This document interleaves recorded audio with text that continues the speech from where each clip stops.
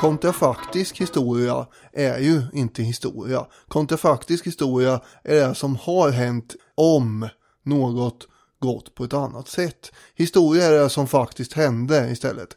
Att spekulera kring eventuella kontrafaktiska utfall av historien låter sig göras i oändliga stickspår och till slut så blir minsta avvikande faktor helt avgörande för om mongolerna faktiskt tar över världen eller om vi istället får ett stort svenskt centraleuropeiskt kejsardöme eller något sånt där.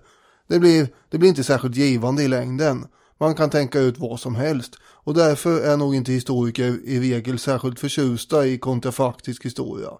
Att spekulera med mer eller mindre fantastiska varianter är inte yrkesbeskrivningen.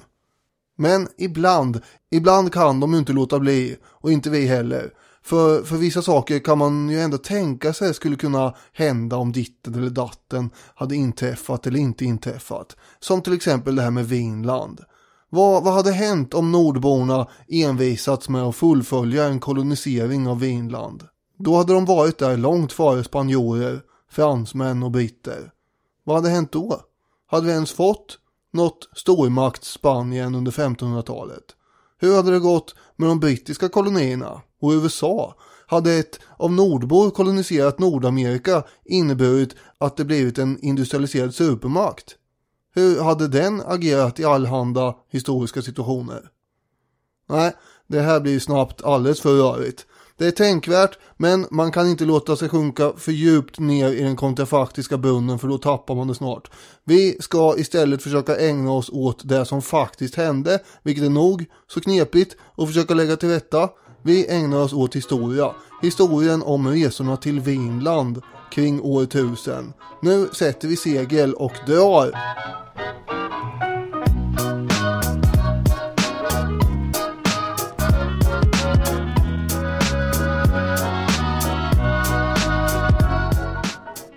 En fransk Hitler. Ja, precis. Det är en framstående historiker som ofta och gärna lyfter fram möjligheten av en fransk Hitler. Apropå kontrafaktisk historia. Ja. Hej och välkomna till Historiepodden. Robin Olsson heter jag, Daniel Hermansson sitter där och vi ska prata om vikingar. Ja, men, det är ju populärt. Men först, apropå den här franska Hitlern, vill du utveckla vad du menar? Nej, men det handlar om Peter Englunds idéer om hur, vad ska man säga? Det handlar om Peter Englunds idéer kring första världskriget. Just det. Och så här kontrafaktisk tankeexperiment som han har skrivit om i en artikel. Han blir väl allt mer självsäker varje gång han tar upp det här och ju mer år det går emellan de här tillfällena också. Har du analyserat? Ja, det är ju framförallt när det gäller... Du verkar väldigt osäker inför... Ja, men jag vill inte ha någon beef. Vi är ju alltid på Peter Englunds sida. Ja, det är vi. Därför måste man ändå få påpeka att ibland så presenterar saker med en väldig självsäkerhet. Just det, som Karl XII, hur det gick till när han plockade ner skylten. Ja, ofta har han ju rätt visserligen, men nu ska vi gå vidare till andra spörsmål här. Just det, och vi tackar så mycket för alla redan inskickade förslag till Vem är hen och påminner om att vi vill ha ännu fler ledtrådar. Ja, jättegärna. Historiepodden@outlook.com. Ni kan gå in på Facebook-sidan så finns det lite instruktioner där om hur det går till när man skriver en Vem är hen-ledtråd. Hiring for your small business? If you're not looking for professionals on LinkedIn, you're looking in the wrong place. That's like looking for your car keys in a fish tank. LinkedIn helps you hire professionals you can't find anywhere else, even those who aren't actively searching for a new job but might be open to the perfect role. In a given month, over 70% of LinkedIn users don't even visit other leading job sites. So start looking in the right place. With LinkedIn, you can hire professionals like a professional. Post your free job on linkedin.com/people today. Even when we're on a budget, we still deserve nice things. Quince is a place to scoop up stunning high-end goods for 50 to 80% less than similar brands. They have buttery soft cashmere sweaters starting at $50, luxurious Italian leather bags, and so much more. Plus, Quince only works with factories that use safe, ethical, and responsible manufacturing. Get the high-end goods you'll love without the high price tag with Quince. Go to quince.com/style for free shipping and 365-day returns. Millions of people have lost weight with personalized plans from Noom. Like Evan, who can't stand salads and still lost 50 pounds. Salads generally for most people are the easy button, right? For me, that wasn't an option. I never really was a salad guy. That's just not who I am. But Noom worked for me. Get your personalized plan today at Noom.com. Real Noom user compensated to provide their story. In 4 weeks, the typical Noom user can expect to lose 1 to 2 pounds per week. Individual results may vary.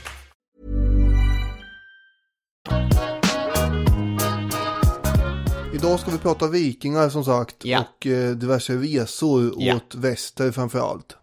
Ja, uteslutande skulle jag säga. Ja, så kan man säga. Och du tänker att vi ska prata lite källor först här, eller hur? Ja, alltså vi har haft den här diskussionen några gånger nu. Egentligen varje gång som man tar sig an någonting från vikingaepoken så känner jag lite grann att men ska vi diskutera källmaterialet? Vad har vi att gå på här? Det skulle kunna vara en slags nedärvd reflex i historieskråt. För en av de första stora källkritiska uppgörelserna, i alla fall på de här breddgraderna, handlade ju nämligen om de isländska sagorna och deras hållbarhet som historiskt källmaterial. Hur mycket kan man lita på dem egentligen? Föremålet för det här avsnittet, vikingar i Amerikat, eller Vinland, har 2 bra sagor att luta sig mot. Den ena är Erik Rödes saga, som finns bevarad i 2 handskrifter. Hauks bok från tidigt 1300-tal och Skal Holts bok från 1420-talet. Så, och precis som med alla andra isländska sagor så är det här muntligt traderade berättelser från hundratals år, i det här fallet 300 eller 400 år innan de faktiskt skrevs ned. Erik Rödes saga, som jag kommer referera en del till, handlar om koloniseringen av Grönland och ganska mycket om några av resorna till Vinland. Erik den Rödes saga handlar i alla fall i Vinland ganska mycket om en särskild aktör, Gudrid, som jag kommer återkomma till under det här avsnittet. En kvinna vars efterlevande i egenskaper av biskopar ville samla lite så här storslagna berättelser kring urmamman i den släkten. Det är ju sympatiskt. Ja, men det kan ju också vara tendensiöst. Kan det här? Ja, det är klart det kan. Den andra sagan, Grönlänningasagan, den finns bevarad i ett enda exemplar, Flatöboken. Jajamän. Och den är skriven av 2 präster under några år i slutet på 1300-talet. Och det ingår väldigt många berättelser i den boken visserligen. Det är de norska kungasagorna men också Grönlänningasagan. Och där berättas det ju om hur Erik Röde ger sig iväg till Grönland och hans söner sen till Vinland och så. Den följer inte en aktör i samma utsträckning som Erik Rödes saga, utan det är mer ett hopplock av berättelser. Och till exempel Grönlänningasagan finns ju bara bevarad i handskrift i Flatöboken. Så hade det inte varit för den hade vi inte haft den i handskrift. Nej, så är det. Det är väldigt relevant.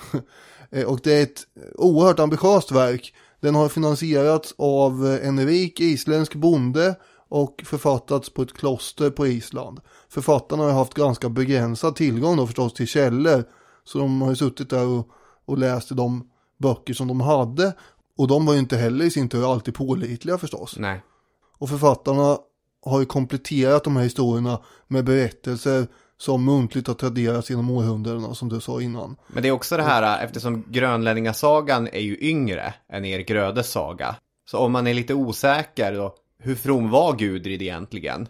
Och så bläddrar man lite grann i Erik Rödes saga. Wow, from var hon. Ja, så kan man ju lägga in sådana grejer. Det har syltats och saltats och kryddats lite i de här berättelserna.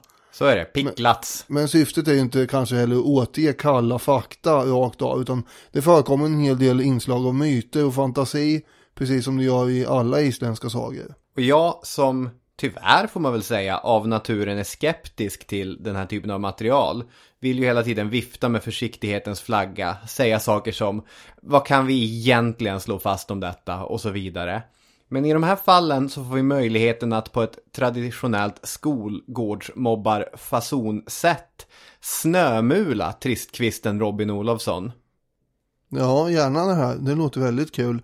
Kan du fortsätta? Arkeologin ger nämligen stöd till flera av berättelsernas påståenden.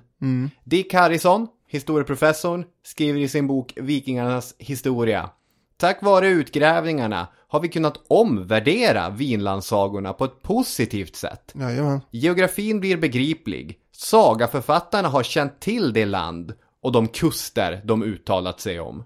Vi kan återkomma till de arkeologiska fynden lite allt eftersom, men det är ändå härligt att vi ganska säkert kan berätta en sammanhängande, mer eller mindre sammanhängande i alla fall, story om inte bara vikingarnas upptäckt av Vinland utan också om deras försök att kolonisera delar av regionen.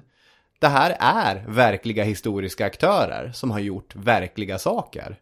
Så är det. Om jag får återgå till den här Flatö-boken. Ja, du var inte klar där. Nej, inte riktigt. Jag vill bara säga att den är alltså helt magnifik. Det är 225 stora ark med fina illustrationer i färger och grejer. Så det är ju, boken i sig är ju en dyrgrip utan like. Ja. Men sen då att den innehåller sagor som inte finns nedskrivna någon annanstans är ju också, det gör att den blir ännu mer värd förstås.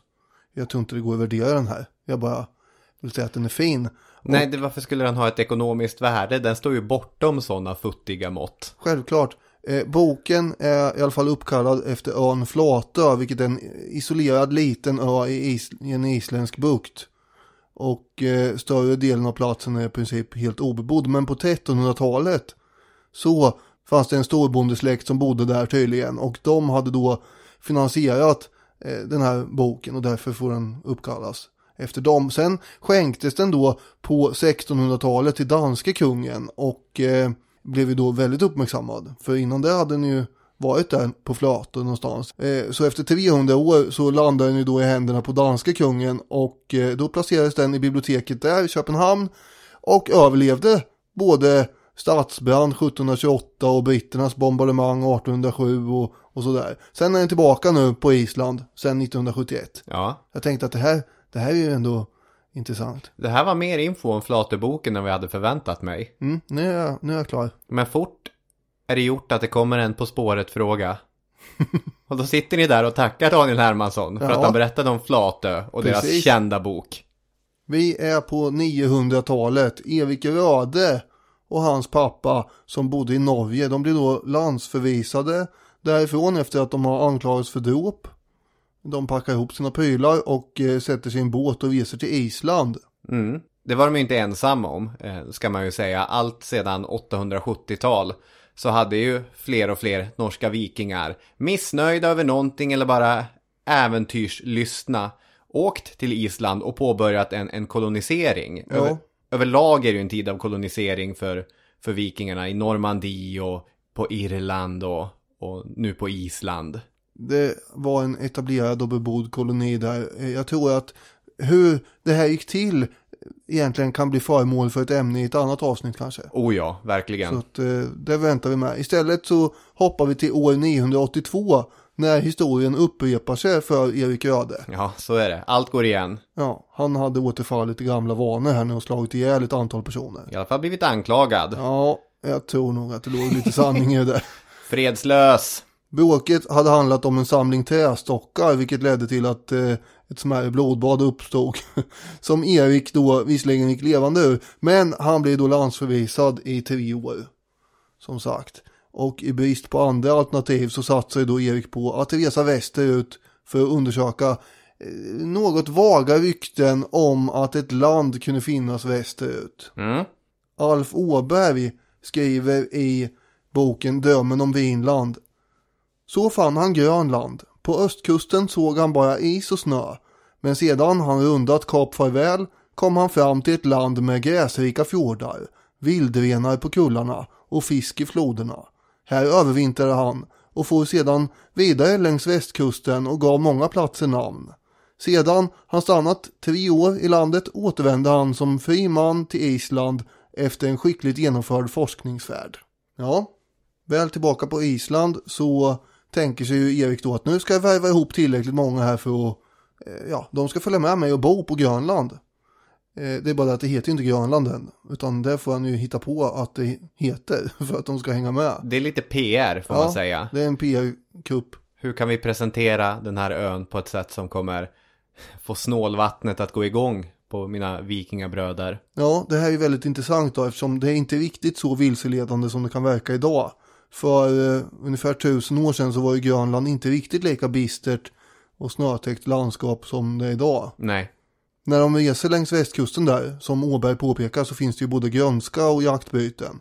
Det är mycket säl och val och en annan björk också. Men jag tror att det fanns mer björkar i Umeå än fanns där. Efter branden då, det här är... Ja, just det, okej. Ja, hur som helst, det fanns lite björkar på Grönland. Ja. Men den stora bristen på Grönland kommer visa sig vara virke. Det dignar inte av träd. Nej. Dick Harrison är inne på det här att trots att man hade haft mer eller mindre bekräftade rykten om Grönland redan i början av 900-talet, men att det dröjer nästan 100 år innan man ger sig på riktig kolonisering, beror sannolikt på att det inte förrän i slutet av seklet som de isländska vikingarna börjar vara lite trångbodda på Island. Det börjar vara lite tajt om mark, man skaver mot varandra, och då börjar människor som Erik Röde bege sig vidare. Det är väldigt svårt att föreställa sig att de är så många på Island att det ska... Jag överdriver lite grann, men... Ja, det tror jag nog. Men jag fattar. Man måste ju ha lite utrymme när man är en sån där inga hövding. Precis. Och en till sak som är intressant, till skillnad från till exempel Normandie, så var såväl Island som Grönland i princip obebodda. Det är inte det traditionella som vi tänker på när man etablerar kolonier, att man hittar stora öar där ingen bor.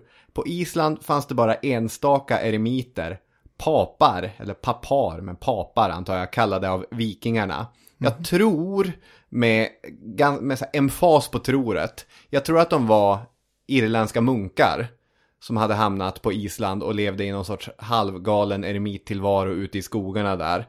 Det här låter ju oerhört fascinerande. Ja, verkligen. Jag blev superintresserad av de här eremiterna på Island som fanns där innan vikingarnas ankomst. Men Grönland däremot, de hade ju haft flera generationer av olika grupper av människor som kommit över havsisen från till exempel Alaska. Men dels är ju Grönland stort. Det är ju världens största ö för bövelen.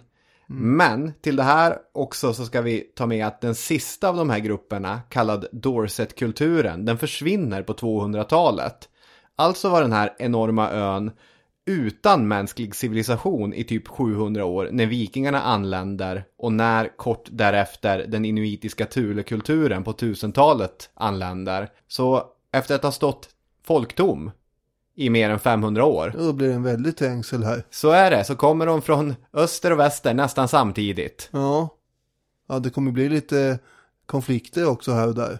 Mellan inuiter och vikingar. Just det. År 985 så ger sig Erik Röde iväg från Island med 25 fartyg och omkring 500 emigranter. Nu så ska man ut och åka på det här Grönlandssundet eller Danmarksundet som det heter. Man hade ju tagit med sig så mycket djur som möjligt på de här båtarna också. Men det är inget enkelt företag det här inte. Nej. Det är ganska stormigt och utmanande att åka längs det där sundet. Så i slutändan så är det bara 14 av 25 båtar som kommer fram faktiskt. Och de som stiger i land här, de kommer ju nu att nu har de ett helt nytt liv att börja bygga på. 3 små samhällen byggs upp längs den grönländska västkusten.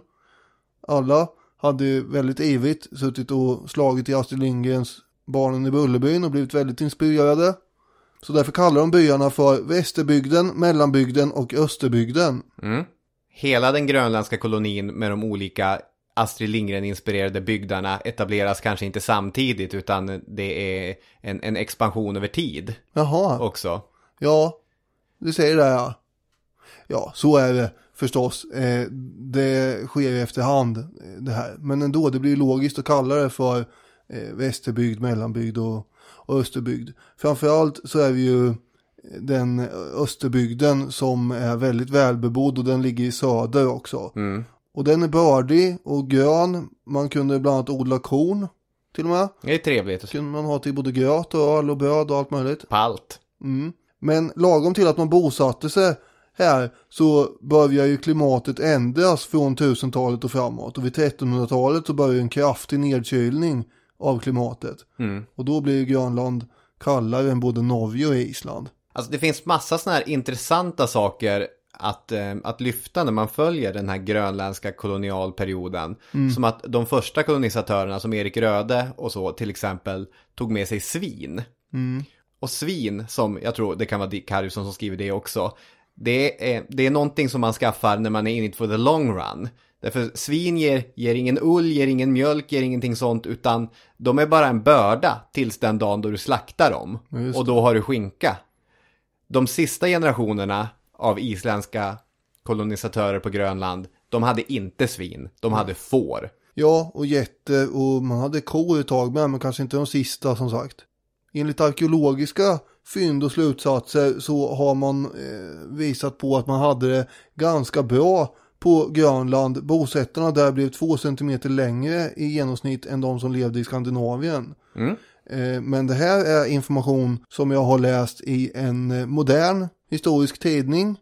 Och när jag läste i Grimberg så var det tvärtom. Då skrev han att det var väldigt ynkliga små skelett som hade skrumpnat ihop där. Och det var undernäring och det var allt möjligt elände på dem.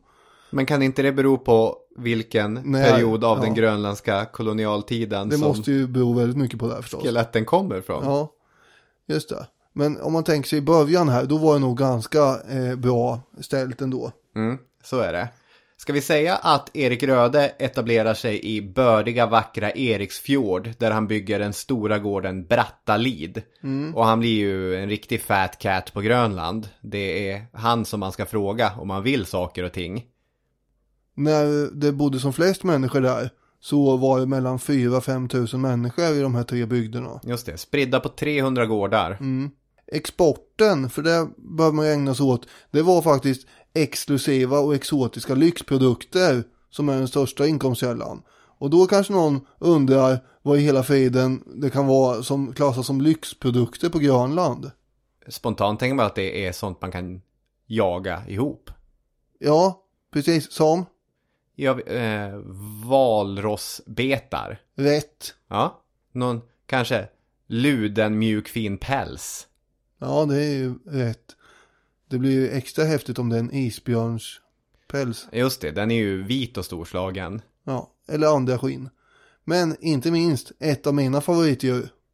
Narvalen, för tusan. Ja, just det, deras horn där. Narvalen är ju storslagen. Eller hur? Man undrar ju vad de fiskare som först såg narvalen egentligen tänkte. Herregud, vad är det där som åker förbi där? Ja, det är ju ett sagodjur. Ja, narvalens usp är ju förstås den vänstra framtanden som kan bli upp till 3 meter lång. Det är ett rakt spjutformat och dessutom spiralformat tand eller bete. Ge sig ut och jaga de här, släpar dem upp i båten eller försöka boxera hem dem. Det är förstås farligt, men det är ju värt risken ekonomiskt. Väldigt mycket värt. Just det. Narvalsbetar blev ju ofattbart eftertraktat i Europa. Vad använder man det till? Ja, det säljs ju in som äkta enhörningshorn. Ja. Jag har läst någonstans att danske kungens tron innehöll sådana här. Sen naturligtvis en massa medicinska inslag. Att de här kunde ju göra susen både för pest och en massa andra krämpor. Kan man ha det som käpp? Ja, det kan man ju ha med. Det är ju dyrt det här då. Så att det är ju inte kreti och pleti som går ut med en narvalskäpp inte. Köparna har ju förstås ingen skäl att ifrågasätta att det här inte skulle vara enhörningshorn.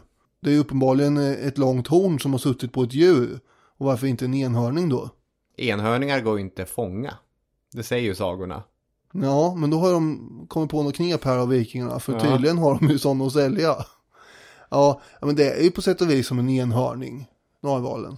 Ja, absolut. Havets enhörning. Eller så är enhörningen landets narval. Ja, precis. Vi kanske är färdiga nu. Jag vill bara säga att det är mycket sånt man håller på att jaga in och säljer.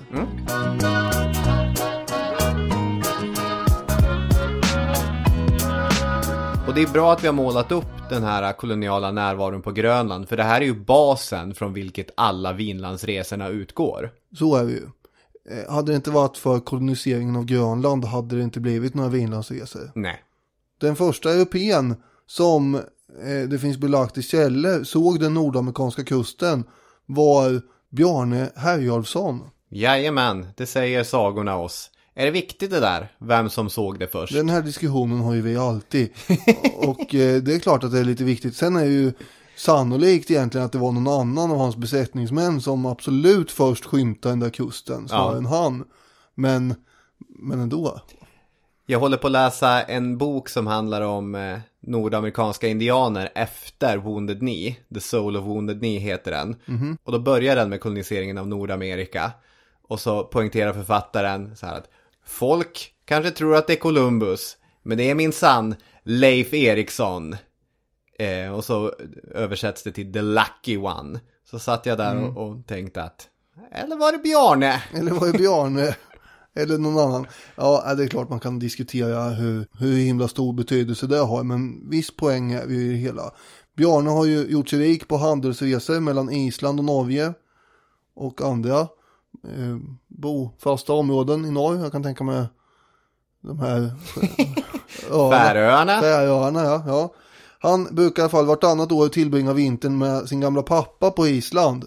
Och då tänker jag att det ska vi göra i år med. Men när han återvänder till Island för att ha gemytligt familjemys med sin far där vintern 985, han är på Norge då, antagligen, och sen åker han hem till Island. Då visar det sig att hans gamla pappa har flyttat till något som kallas Grönland. Ja. Vad i hela friden? Jaha, tänker Bjarne. Ja. Och då sätter han sig ner med besättningen. Tradition är tradition, trots allt. Ja, han vill ju hänga med farsan här. Och hör då med om de är villiga att ge sig iväg till det här Grönland. Och det går ju besättningen med på, trots att Bjarne sa vår resa måste betraktas som dumdristig, eftersom ingen av oss någonsin har varit i det grönländska havet. Men det verkar inte vara några bekymmer, utan det här ska vi ge oss ut på, tyckte de. Det verkar inte så noggrant ha efterfrågat riktningar heller. Så, direction, hur man ska hitta. Ja, de har ju lite otur. Det blir en väldigt omtumlande historia. Vädret och havet är obarmhärtigt och snart så har de inte en aning om var de egentligen befinner sig, eftersom himlen blir dold bakom dimma. Det är ju den där dimman som gör att de åker vilse. Det här kan ju pågått, jag har sett varianter på upp till ett par veckor spekulationer kring. Men åtminstone flera dagar. Som de inte såg himlen med sol eller stjärnor. Men sen dyker himlen upp igen då, och då kan man börja försöka navigera, och då upptäcker man att men hjälp, vi måste ju vara alldeles för långt söderut. Vi har nog missat Grönland. Ändå så upptäcker man snart land. Mycket förbryllade. Frågar besättningen Bjarne, är det här Grönland? Man ser framför sig hur Bjarne rullar sina mustascher och tänker så det dånar. Nej, jag tror inte det. Och så reser den vidare. Och då kommer de till de här områdena med en massa träd. Och det är kullar och slät mark. Och då är besättningen på Bjarne igen. Är det här Grönland? Ungefär som en samling syskon i baksätet på väg till Legoland. Är det här Grönland? Nej, det är nog inte, svarar Bjarne. Och han lät inte ens besättningen gå i land för att samla proviant eller något sånt där. Jag hade förmodligen annars gjort honom mer historisk än Leif Eriksson. Så är det. Men de sitter kvar i båten. Ja, bokstavligt talat. Han är inte på upptäcktsfärd eller koloniseringsuppdrag heller. Utan ska hem till pappa. Han är ju på uppdrag att komma hem till pappa, ja. Han är lite som en vilsen turist i ett soligt land som har råkat hamna på en shoppinggata. Han är ju inte där för att shoppa. Han är ju där för att hitta sin gamla släkting, som sagt.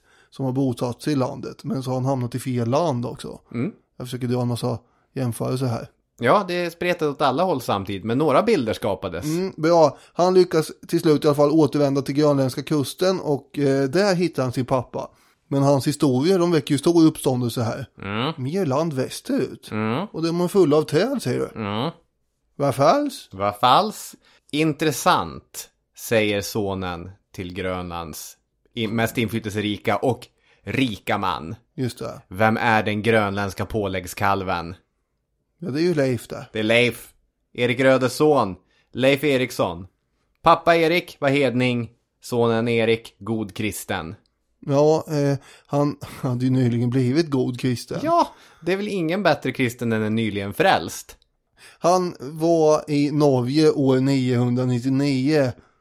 Och då jobbade han som hivdman åt kungen Olav Tryggvason. Och kungen lät väl övertyga Leif om att döpa sig då och bli kristen. Olof Tryggvason är ju inte någon särskilt fredlig eller lugn natur annars. Bara för att han till slut själv blev kristen. Det kan man ju ha om i avsnitt 106 som vi har om Olav och Sigrids vikingaintriger. Just det. Det är mycket banka hål i huvudet på folk där. Ja, det är ett blodigt avsnitt. Bjarne, han hade ju fått ganska mycket kritik då för att han inte hade gått i land och undersökt området. Det tyckte man ju verkar lite slött. Särskilt som att timmer var ju där man verkligen behövde. Om man nu såg en massa träd där, då borde man ju ha tagit med det. För man importerar ju alltså virke och timmer och grejer från Norge med flera mellanhänder. Alltså i Skottland till exempel. Lassas de och sådär. Men det här är ju väldigt avlägsna länder egentligen jämfört med Grönland. Och om det finns något närmare så är det väldigt goda nyheter. Men då måste man ju gå i land och kolla det också. Ja. Det hade han inte gjort, så därför var ju folk lite sura på honom. Men det är ingen annan som kom på tanken att åka dit på flera år förrän den här Leif då dyker upp i historien och söker upp Bjarne efter att han har varit i Norge och blivit kristen. Han får ju uppdrag att åka tillbaka till Grönland och kristna Grönland då också tillsammans med ett gäng präster. Men han verkar inte ha tyckt att det var det mest akuta att kristna Grönland. Nej, precis. Han kom ju och fann sig i ganska, vad ska man säga, tacksam situation. Att här sitter min pappa som någon sorts storman och jag kan bara lite grann vänta in min egen plats på den här fina stolen som han har värmt upp åt mig. Ja, just det. Sen behöver man kanske inte saker att göra under tiden. Ja, det hade ju kunnat vara att kristna folket. I och för sig. Ja. Men varför göra det när man kan åka på ett äventyr i väster? Det är frågan. Det finns ju ära att vinna på sånt och därför så sätter han sig med Bjarne och dricker kaffe och äter hallongrottor och så diskuterar de hur egentligen långt var det till det där området du var på. Och så får Leif köpa Bjarnes skepp och sen så värvar han en besättning på 35 man då, för han har nämligen bestämt sig för att åka västerut själv här. Precis. Han försöker ju få med sig sin gamla farsa också, Erik Röde. Det är ju intressant, för Erik protesterar ju då. Han säger att jag är gammal och trött och såna här inga äventyr, där det ingår skummande saltvatten och långa resor. Det är för ynglingar det. Nej, men vi kan behöva din goda tur på resan här, försöker Leif. Och han höjer ju sin pappas person och egenskaper till skyarna här under tiden som han försöker få med honom ner till skeppet. Och på vägen så snubblar ju då Eriks häst till och gamlingen ramlar av. Och det fick väl honom att vakna till en smula och sådär den här sköna störtfloden och smicker och vackra ord. Bara, nej, det här går inte an. Borstar av sig och bestämmer sig att nej, nu minsann tänker jag inte upptäcka några fler länder här. Nu är det jag som går hem och sätter mig i gungstolen och ser på Rapport eller något. 2 saker. Ja. 1, alla vet ju att Erik Röde bara byter ö när han står anklagad för dråp och blivit liksom fredslös. Det är då han sticker. Han var ju safe på Grönland. 2, hur många procent säkerhet ger du de här episoderna och de här meningsutbytena? Nej, det är ju som det brukar vara med de här sagorna, att det är lite tveksamt. Ja. Däremot... Vi är färgglatt. Det är ju... Det här är ju återberättat i Grönlänningasagan. Och det är väl möjligt att det inte gick till exakt så här. Men man kan ju tänka sig att Leif Eriksson ville ha med Erik på resan. Absolut.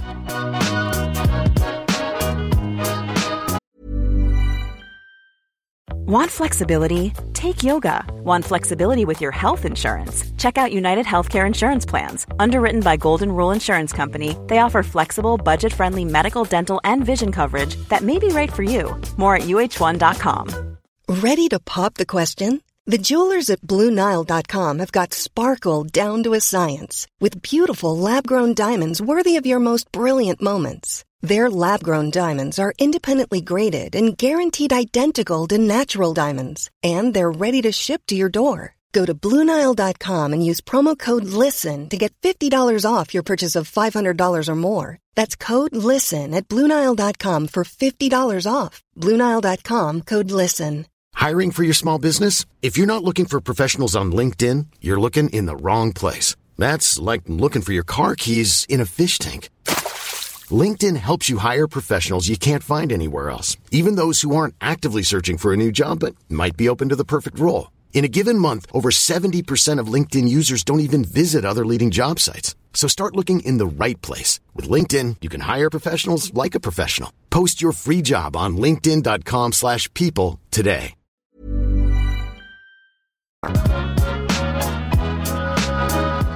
Den expeditionen som Leif Eriksson genomför är ganska omfattande, som du var inne på. Ett 30-tal vikingar som åker iväg över vågorna. Och han beskriver de olika regionerna som han stöter på där. Först så har vi Helluland, landet med klippor och hällar. Vi kommer till Markland, som brukar översättas till typ skogslandet. Och slutligen, för inget av det här var ju riktigt det man hade tänkt sig, slutligen så kommer han till Vinland. Dessutom så bygger han de så kallade Leifsbodarna, i vilket expeditionen övervintrar. Jag tänker också att Leifsbodarna skulle vara ett utmärkt namn om man behöver en till vätskestation i Vasaloppet. Ja, precis. Det finns ju en härlig gissningsvetenskap som har vuxit fram kring vilka delar av norra Nordamerika som avses med de här 3 olika beteckningarna.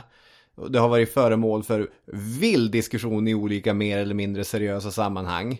Baffin Island, den stora ön norr om Kanadas fastland. Det är väl ingen osannolik gissning förstås att det är det som är Helluland. Ja, det är den vanligaste matchningen. Labrador som matchning för Markland kan man hitta här och var. Men det mest spektakulära fyndet när det kommer till att korrekt placera ut vikingar i Amerika, det gjordes av det norska arkeologparet Helge och Anne-Stine Ingstad. Kort paus, att bildgoogla Anne-Stine Ingstad har visat sig vara ett fantastiskt sätt att koppla av. Hon ser så glad och harmonisk ut på alla bilder. När hon är en ung arkeolog som gräver ut sina fantastiska fynd, och när hon är en gammal dam som ler in i kameran. Jag kan visa lite grann. Se vilken liksom vad glad hon är. Ja, hon ser ju väldigt förnöjd ut med tillvaron här. Det där är ingen person som hatar sitt jobb. Nej, nu kan ju bilderna visserligen vara utvalda just för att hon ler och ser lycklig ut här. Men absolut, ja.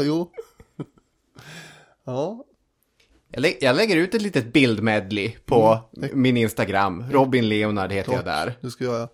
Det fynd som de gjorde ligger på Newfoundlands norra udde och kallar Lawns och Meadows. Viken vid ängarna. Lawns och Meadows.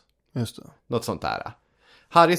Dick Harrison skriver: utgrävningarna i Lawns och Meadows, som med stor sannolikhet är den verkliga motsvarigheten till sagornas Leifsbodarna, utgör det slutliga beviset för att vikingarna upptäckte Amerika. Och det handlar om 3 byggnadskomplex med varsitt långhus och hydda. Långhusen är stora, dessutom finns det smedja och kolmila en bit från området. Kol 14-metoden styrker att de ska byggts under rätt period och att samtliga byggnader slogs upp samtidigt. Det verkar ju som att det här var någon form av mellanstation, va? Mellan det som nu var Vinland och Grönland. Alltså att man använder det här för att stanna till och reparera fartyg och sådär. Ja, precis. Det är ju vad många av de arkeologiska fynden stödjer. Det finns väldigt mycket järnskrot, spikar och liknande i den här regionen.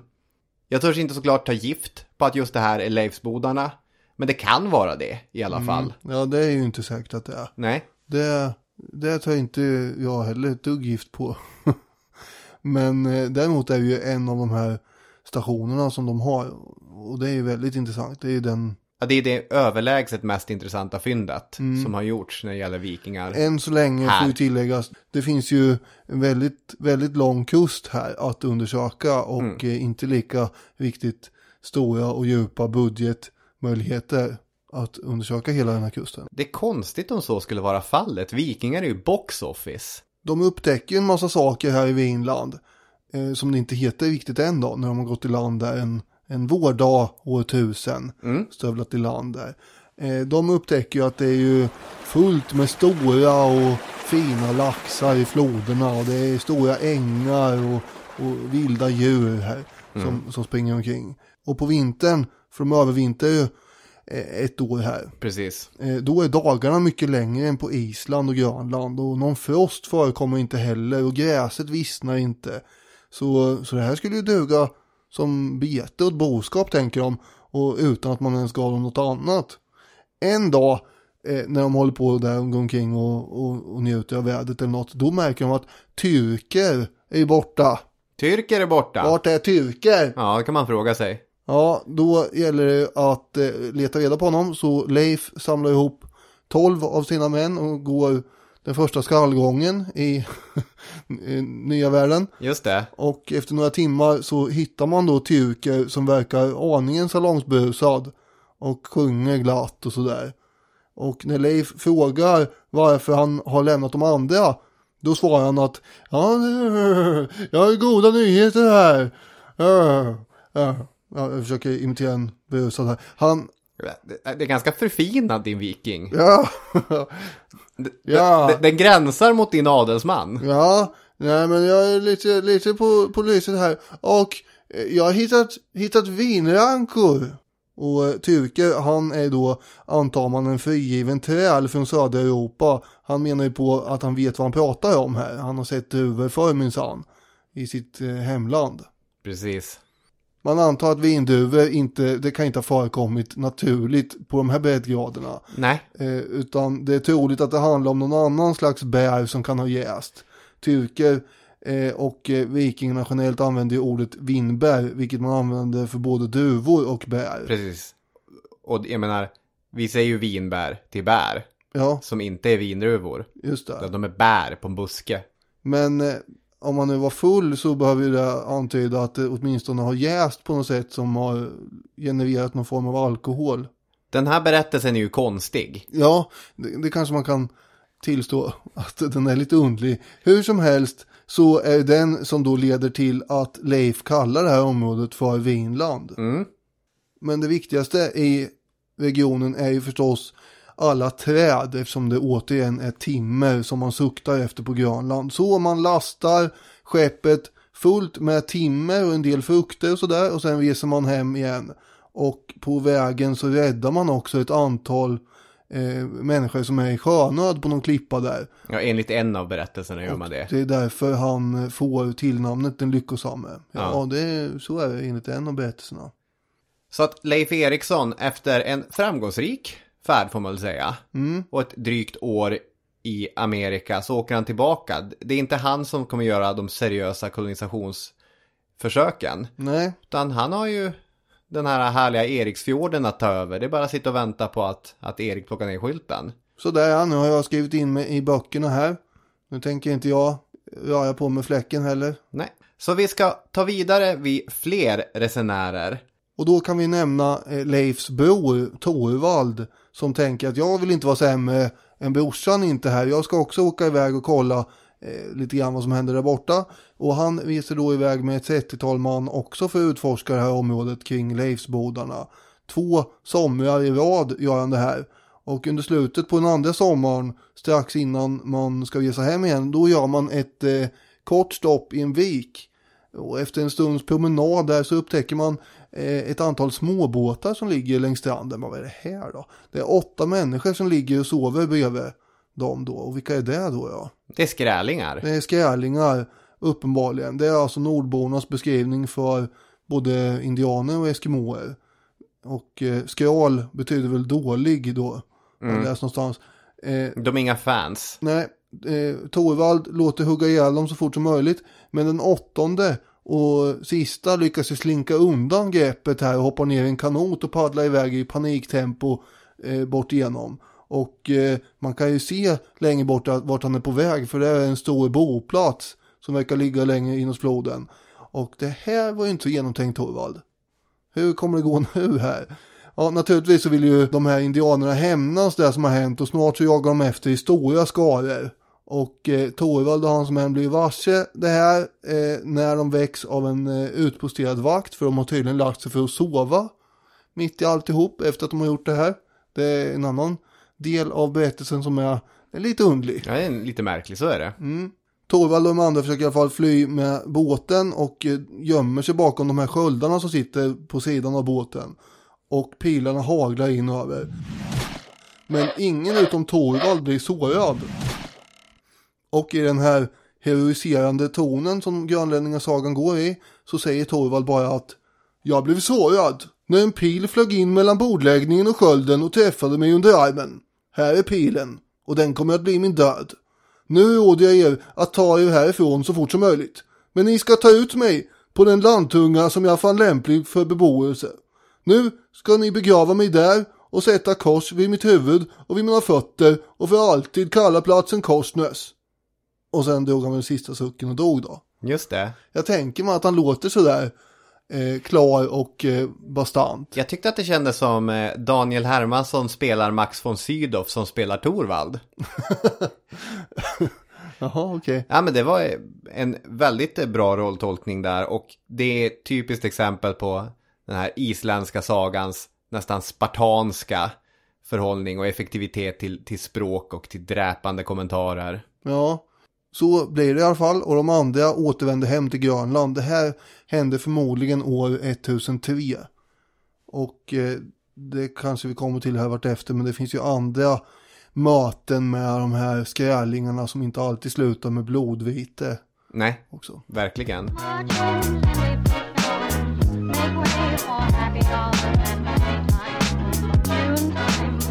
Huvudrollsinnehavaren i Erik Rödes saga är en kvinna vid namn Gudrid Torbjörnsdottir. Och hon kommer spela en centralroll i en av de viktiga försöken av vikingaexpansion och kolonisation i Vinland. Tillsammans med hennes man, det vill säga. Hon hade anlänt med familj till Grönland för att efter ekonomiska motgångar få en ny chans i livet. Eller så blev hon räddad av Leif Eriksson som stötte ihop med dem efter att de hade råkat på skeppsbrott när Leif Eriksson var på väg hem från Vinland och de var på väg till Grönland. Olika sagor ger olika versioner av händelserna. På Grönland gör Gudrid ett klokt äktenskap med sin Thorfinn Karlsämne. Vilket namn! Ja, det är lite olika om man kallas för Karlsämne eller, ja, det är ju en försvenskning låter som på något sätt, eller? Ja. Karlsefni, det kan man ju säga också. Ja, men varför inte använda försvenskningen? Ja, men det kan vi göra. Han dyker upp då i Erik Rödes saga och Grönlänningasagan, båda två. Och är ju en rik viking från Norge som något år under första årtiondet på 1000-talet kommer till Grönland. Och faller pladask för Gudrid. Han är en köpman. Det är väl så han har förvärvat sina kulor. Ja, det är det man kan anta. Men å andra sidan så är inte alla vikingar som är handelsmän utan mer rövaraktiga också. Så jag törs inte ta gift på det heller. Att det är ren och skär handel det alltid handlar om. Nej, det är sant. De börjar tillsammans förbereda en resa västerut. Och enligt en uppgift från Erik Rödes saga så åker 140 personer med 3 skepp samma rutt som Leif och Leifs brorsa hade tagit åren tidigare. Med på skeppen finns bland annat en halvsyster till Leif. Hon heter Freydis Eriksdotter och hon är, för att återanvända det uttrycket, box office. Freydis är så rolig. Vi återkommer till henne. Box office, vad menar du med det här? Box office, det är ju en film som tjänar jättemycket pengar. The box office är ju där pengarna då räknas i filmindustrin. Och liksom, om du har en skådis, säg att du har Bruce Lee, när Bruce Lee är som mest omtalad. Då vet man att han är box office. Han kommer göra filmer som är spännande och säljer och som folk vill se. Det här är supersäkert. Ja, precis. Det är en säker investering. Freydis, när det gäller underhållning. Men hon är ju helt galen, människan. Ja, enligt sagoberättarna så är hon det. Men det tillhör ju också, det är det som gör intressanta sagor. Färgstarka karaktärer som Freydis.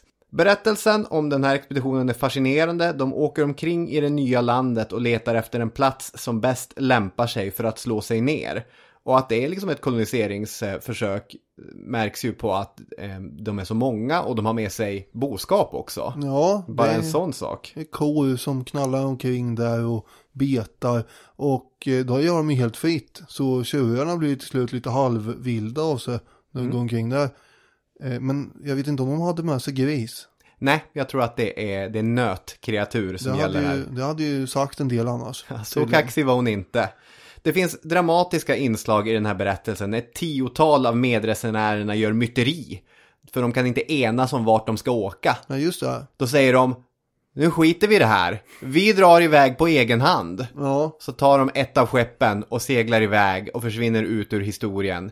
Enligt uppgifter som Dick Harrison kallar mycket opålitliga så ska de ha dykt upp som slavar på Irland. Alf Åberg, Ja. han tar ju upp det här och säger, kanske kom de till Irland, meddelade de vad de då hade varit med om, eller något sånt där. Och det är ju en väldigt intressant tanke förstås, och enligt honom så fanns det en myt sen om någon människa som hade varit på ett land långt västerut och sådär. Så att det kan vara så, men det är nog lite som Dick säger här, att det är högst ogrundade rykten. Ett annat stående inslag i den här berättelsen, det är kontakten med Nordamerikas ursprungsbefolkning då, skrälingarna. Och en avgörande skillnad märker vi på här mellan Amerika och till exempel Island/Grönland. Här finns det människor som ju redan gör anspråk på landet och på resurserna. Just det. Sagorna beskriver hur försiktig handel äger rum. Vill du ge exempel på det? Ja, de hade ju bott där under vintern och den var ju inte heller särskilt ansträngande, glädjande nog. Sen under sommaren som kom efter det, så då dyker ju ändå upp sådana här gäster som är skrällingar, och de verkar vara villiga att handla då. Och först blir de ju rädda då för nordbornas tjurar som råmar och sådär. Men sen efter ett tag så lugnar det ner sig, och då börjar en ganska sällsam syn här egentligen, där två grupperingar av människor som inte vet någonting om varandra ska försöka göra affärer. Och indianerna, som vi får kalla dem, vi vet inte riktigt vad det här är för stamfolk, de har ju med sig ekorrskinn och andra pälsar och tänker, här ska vi byta till oss något fint. Thorfinn, han vill absolut inte byta bort någon slags vapen. Inga svärd eller yxor ska ju handlas bort här inte. Däremot går det bra att byta bort ost, smör och mjölk mot de här pälsarna. Och det kan ha förekommit ganska frekvent handel mellan nordborna och ursprungsbefolkningen när det gäller sånt här. Nordbornas resor från Grönland till Vinland har ju förmodligen varit fler än de här 5-6 stycken som är nedskrivna. Så kan det nog ha varit, ja. Alltså, de behövde ju träd. Ja. Virke är ju ett annat ord. Precis. Eller timmer. Arkeologerna har bland annat hittat garn som har spunnits på vikingasätt på minst 4 platser i Kanada. Precis. Stenmurar med vikingateknik och andra spår efter bronsredskap och sånt där har ju påträffats över hela den här 150 mil långa kusten. Thorfinn, han lägger ju för säkerhets skull se till med en stor och säker palissad, alltså en mur, en trämur runt den här bosättningen. För så mycket litar vi inte på de här människorna, att vi inte ska sätta oss i säkerhet bakom en mur. Och där bakom föder ju sen då Gudrid en son. Och han kommer heta Snorre. Ja. Inte den Snorre. Nej, det är inte Snorre Sturlason. Nej, men det är däremot den första europeen som har fötts i Amerika. Så är det ju. Det är ju, återigen, vad spelar det för roll? Kanske man undrar. Men, nu vet ni det. Jag vill berätta om när handelssessionerna inte gick så bra. Ja. Det kunde ju ske missförstånd. Ett sånt missförstånd är när en indian försöker känna på ett av vikingarnas vapen. Och det misstolkas som att han försöker stjäla det. Och då blir han ju dräpt där på plats. Antagligen så får man väl tänka sig att han är lite nyfiken och lite för klåfingrig. Precis, den här yxan, det var ett rejält don. Det är inte mycket finkänslighet och tålamod hos den vikingen där. Nej, gränser är gränser. Smack! Men den bästa storyn är ju när vi får bjuda in Freydis i galenskapen här. Under ett sånt här försök till handelsutbyte så är det en ko som är med där, eller en tjur, och som råmar. Och återigen så blir en av de här skrälingarna skrämda och springer och hämtar förstärkning. Och då Thorfinn, han och hans mannar märker att det är för många skrälingar. Nu är det bättre fly än illa fäkta. Så, vi drar oss tillbaka. Reträtt. Ja. Det här är ohållbart. Och nu kommer Freydis börja lägga sig i här. Varför springer ni undan från sådana ynkryggar, så storartade män som jag trodde skulle slakta dem som boskap? Om jag hade ett vapen tror jag skulle slåss bättre än var och en av er. Skriker den gravida Freydis. Sen tar hon svärdet från Torbrand Snorrason som låg död på marken och drog särken från ena bröstet och slog svärdet mot det. Det här ledde till att skrälingarna blev rädda och sprang undan och till sina skepp och for iväg. För en katt i knät också. Hej Biffy! Jag kan inte vara här nu. Jag tänkte ta en bild och satt in det här annars, men det blir ännu bättre. Då kan jag kanske lägga ut den sen. Vi kan pausa lite grann här och spela upp filmen i slow motion för vår inre blick. Här har vi en gravid kvinna som med ett svärd från en död man av någon anledning sliter fram sitt ena bröst och sen svingar med svärdet i luften. Indianerna ser åt vilket håll det här barkar. Hon är inte att leka med och tar till flykten. Ja, det här låter väldigt konstigt allting. Det låter ju för bra för att vara sant. Det här är ju skön litteratur. Ja, det är det ju. Men ändå, hon kan ju ha varit lite tokig. Det finns, ska man säga, det finns en medeltida tradition av att utmåla så här, den galna kvinnan. Det varnande exemplet, och Freydis är väldigt mycket i den mallen. Jag kan strax berätta om hennes egen resa som hon kommer bege sig på också, och där faller hon ännu mer in i den här rollen. Men det är ju en härlig episod som berättas. Alltså de här berättelserna om de här personerna, de är skrivna med en agenda. Gudrid är fin och from och bra. Freydis är kalkylerande och våldsam och farlig. Och situationen med skrälingarna, vad det verkar för det här kolonialprojektet, kommer att bli ohållbar. Och 3 år in så avbryts det hela. Skeppen vänder om och seglar tillbaka till Grönland. Antingen slutar de sina dagar på Island, där Thorfinn har en gård, eller så hamnar de på Island efter en session på Norge, där de då köper en gård. Hur som helst kommer de ju hamna på Island, Thorfinn och Gudrid. Gudrid blir gammal, och efter att hon har blivit änka så väljer hon att bli nunna. Och det finns biskopar ibland hennes efterlevande, som jag var inne på tidigare. Och de är mycket noggranna med att peka ut vilken god kristen hon var, och hur hon på äldre dagar gjorde pilgrimsresor och var allmänt fin och god och from. Vilket hon kanske var. Erik den rödes saga sätter tonen, och den efterföljande grönlänningasagan är i det här fallet influerad och flikar också in någon mening om hur fin och from hon var. Harrison sammanfattar Gudrid Torbjörnsdottir med att säga: hon är en av vikingatidens intressantaste gestalter. Under medeltiden var hon mycket känd. Hennes historia tar, som vi har sett, stor plats i 2 isländska sagor. Hon måste ha gjort intryck på sin samtid. Idag är hon, märkligt nog, bortglömd av alla förutom experterna. Förmodligen för att hon var kvinna. Det är väl ganska många av de här liven som är helt bortglömda av alla. Men ändå. Det måste man väl ändå påpeka. Men flera av framställningarna som jag har läst om den här expeditionen, det är ju bara Dick Harrisons lite mer moderna som gör en poäng av att säga att det är 2 stycken. Det är mannen och hustrun som leder den här expeditionen. Ja, absolut. Så är det ju förstås. Men jag menar bara att folk till man ska nog inte omkring och känna till Thorfinn eller Torvald mer än Gudrid. Nej, det är väl bara Leif Eriksson som är ett household name ibland de här. Så det håller jag verkligen med om. Jag ska bara kort säga det här om Freydis också. Enligt sagorna, framförallt enligt grönlänningasagan, så anordnar Freydis vidare resor västerut. Hon övertalar 2 stycken gäng isländska bönder att ställa upp med mannar och material för en ny resa. Och även den här gången kommer det gå på ändan. Det visar sig att den ena isländska bonden hade dolt lite mannar. Så att helt plötsligt så hade han fler män med sig än den andra. Och så då blir det problem där med maktbalansen, terrorbalansen. Just det. På den här ön.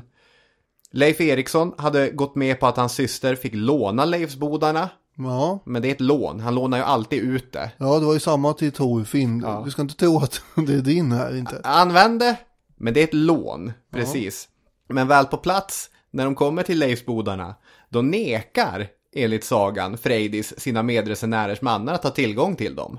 Nej, de här, det är till mig och min man. Och sen blir hon slutligen så lack att hon får sitt mähä till make, Torvard, att attackera medresenärerna mitt i natten. Och det blir världens blodbad. Ja. Till sist är det bara de kvar. Det är inte konstigt att den här koloniseringen inte rullar på så bra. Nej, om det är sån här personalpolitik. Slå ihjäl varandra till höger och vänster. Apropå Gudrid så sa jag att hon var på pilgrimsresor. Ja. Hon var ju bland annat i Rom och pratade med påven och informerade honom om att det fanns land västerut, har jag läst. Och det är intressant, för vad den informationen sen tog vägen i Vatikanens hemliga hyllor, det är ingen som vet. Nej. Kan det ha varit så att man lät den bollen rulla vidare bara, utan att lägga någon notis om det. Mm. Men den stora frågan också angående det som jag pratade om i inledningen lite grann, som den här personen kommer att ta upp, det är ju vad säger Grimberg? Ja, vad säger Grimberg? Vad säger Grimberg? Vad säger Grimberg? Vad säger Grimmis? Jo, ja, han säger så här. Sedan kolonisationen av Vinland gått om intet föll upptäckten snart i glömska. Att en nyupptäckt värld på detta sätt lämnades outnyttjad måste räknas som ett av de många, allt för många, försummade tillfällena i Nordens historia. Det blev andra folk förbehållet att plocka Vinlands druvor, skörda dess självsådda åkrar och plundra bergen på deras skatter. Det var en liten grej han sa om Vinland i alla fall. Där kan man ana en viss bitterhet. Ja, faktiskt, eller hur? Att det inte blev... Det hade ju varit fint om det hade varit skandinaver som besatte hela Nordamerika. Tycker Grimberg. Tycker Grimberg. Ja. Ja, men det kan man väl tycka att det är lite synd. Man tycker att det är intressant. Ja, men det är på ett sätt ändå... så är det ganska skönt att slippa det här plundringsarvet av den nya världen. Ja, nu använder jag det begreppet här. Men vad han menar är ju att man helt enkelt ska ägna sig åt gruvdrift i bergen. Inte att man ska plundra människor eller något sånt där. Men det finns människor som lever där man ska ha gruvdriften. Ja. Och där man ska bruka jorden. Absolut. Nu kommer ju svenskarna åka dit senare och försöka ha en riktig koloni visserligen. Men det är inte på samma nivå som andra nationer. Nej. Under det sena 1400-talet eller det tidiga 1500-talet så kommer kolonin på Grönland överges. Och det finns massa olika förslag till varför det här sker. Det kan vara, som en listar, angrepp från eskimoer, klimatförsämring, degeneration, pest, överfall av baskiska sjörövare och överutnyttjande av naturresurserna. Det kanske är så att det inte går att sätta fingret på en orsak till att kolonialprojektet överges. Men det är ju Grönland som är själva huvudpunkten där. Och när det inte längre finns en koloni på Grönland så finns det ingen ambition att fortsätta kolonialprojektet på nästa ö där bortom. Nej, så är det ju. Det är ju helt avhängigt av att grönlänningarna behöver resurser därifrån. Och efter att pesten har dragit fram i Europa på 1300-talet så blir nästan Grönland helt isolerat där uppe i hörnet. Mm. Intressant fakta är när en italiensk upptäcktsresande på 1500-talet söker igenom området runt dagens New York och Rhode Island. Då upptäcker han Narragansett-stammen. Mm. Och de har ju då, till skillnad från de flesta andra av ursprungsbefolkningen, en hudton som liknar européernas. Mm. Flera av dem har skägg och är jämfört med övrig befolkning ovanligt långa.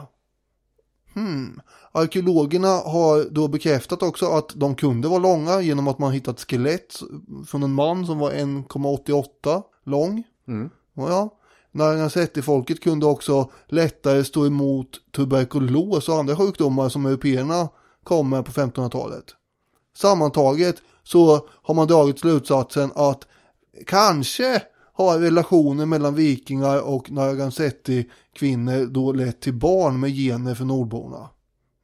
Det är intressant. Det har också omdebatterats en hel del fram och tillbaka givetvis. För det skulle ju då förutsätta att nordborna under en längre period har bosatt sig så långt söderut. Och det finns inte riktigt så tydliga belägg för. Nej. Du föreslog ju Newfoundland förut.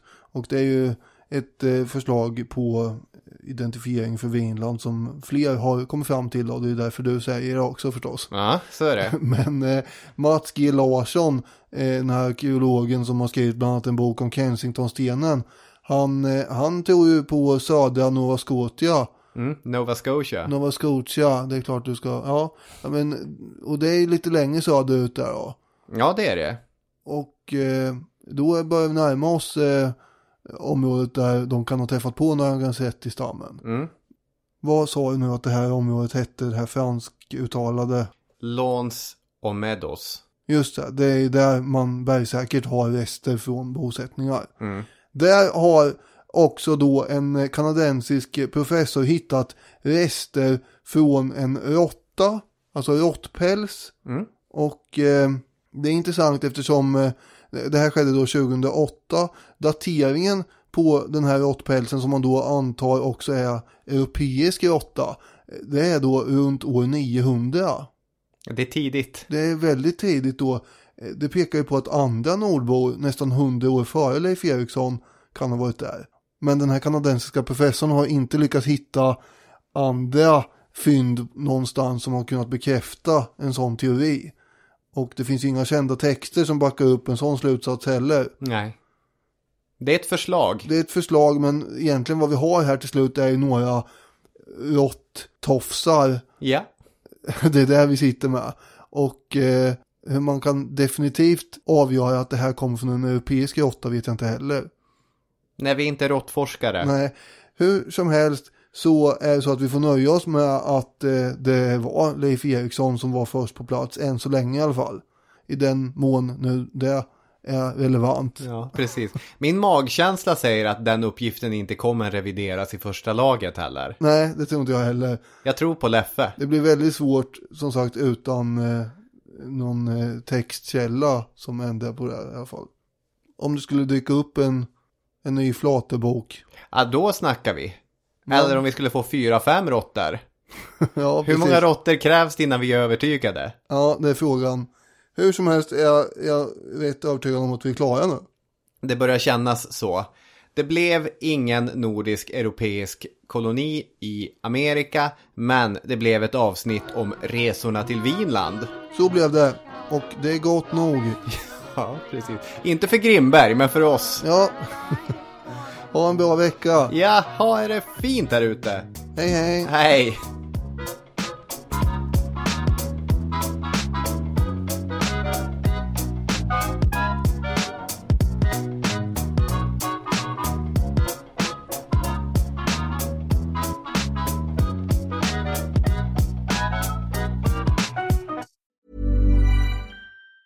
Normally, being a little extra can be a bit much. But when it comes to healthcare, it pays to be extra. And United Healthcare makes it easy with Health Protector Guard fixed indemnity insurance plans. Underwritten by Golden Rule Insurance Company, they supplement your primary plan, helping you manage out-of-pocket costs without the usual requirements and restrictions like deductibles and enrollment periods. So when it comes to covering your medical bills, you can feel good about being a little extra. Visit UH1.com to find the Health Protector Guard plan for you.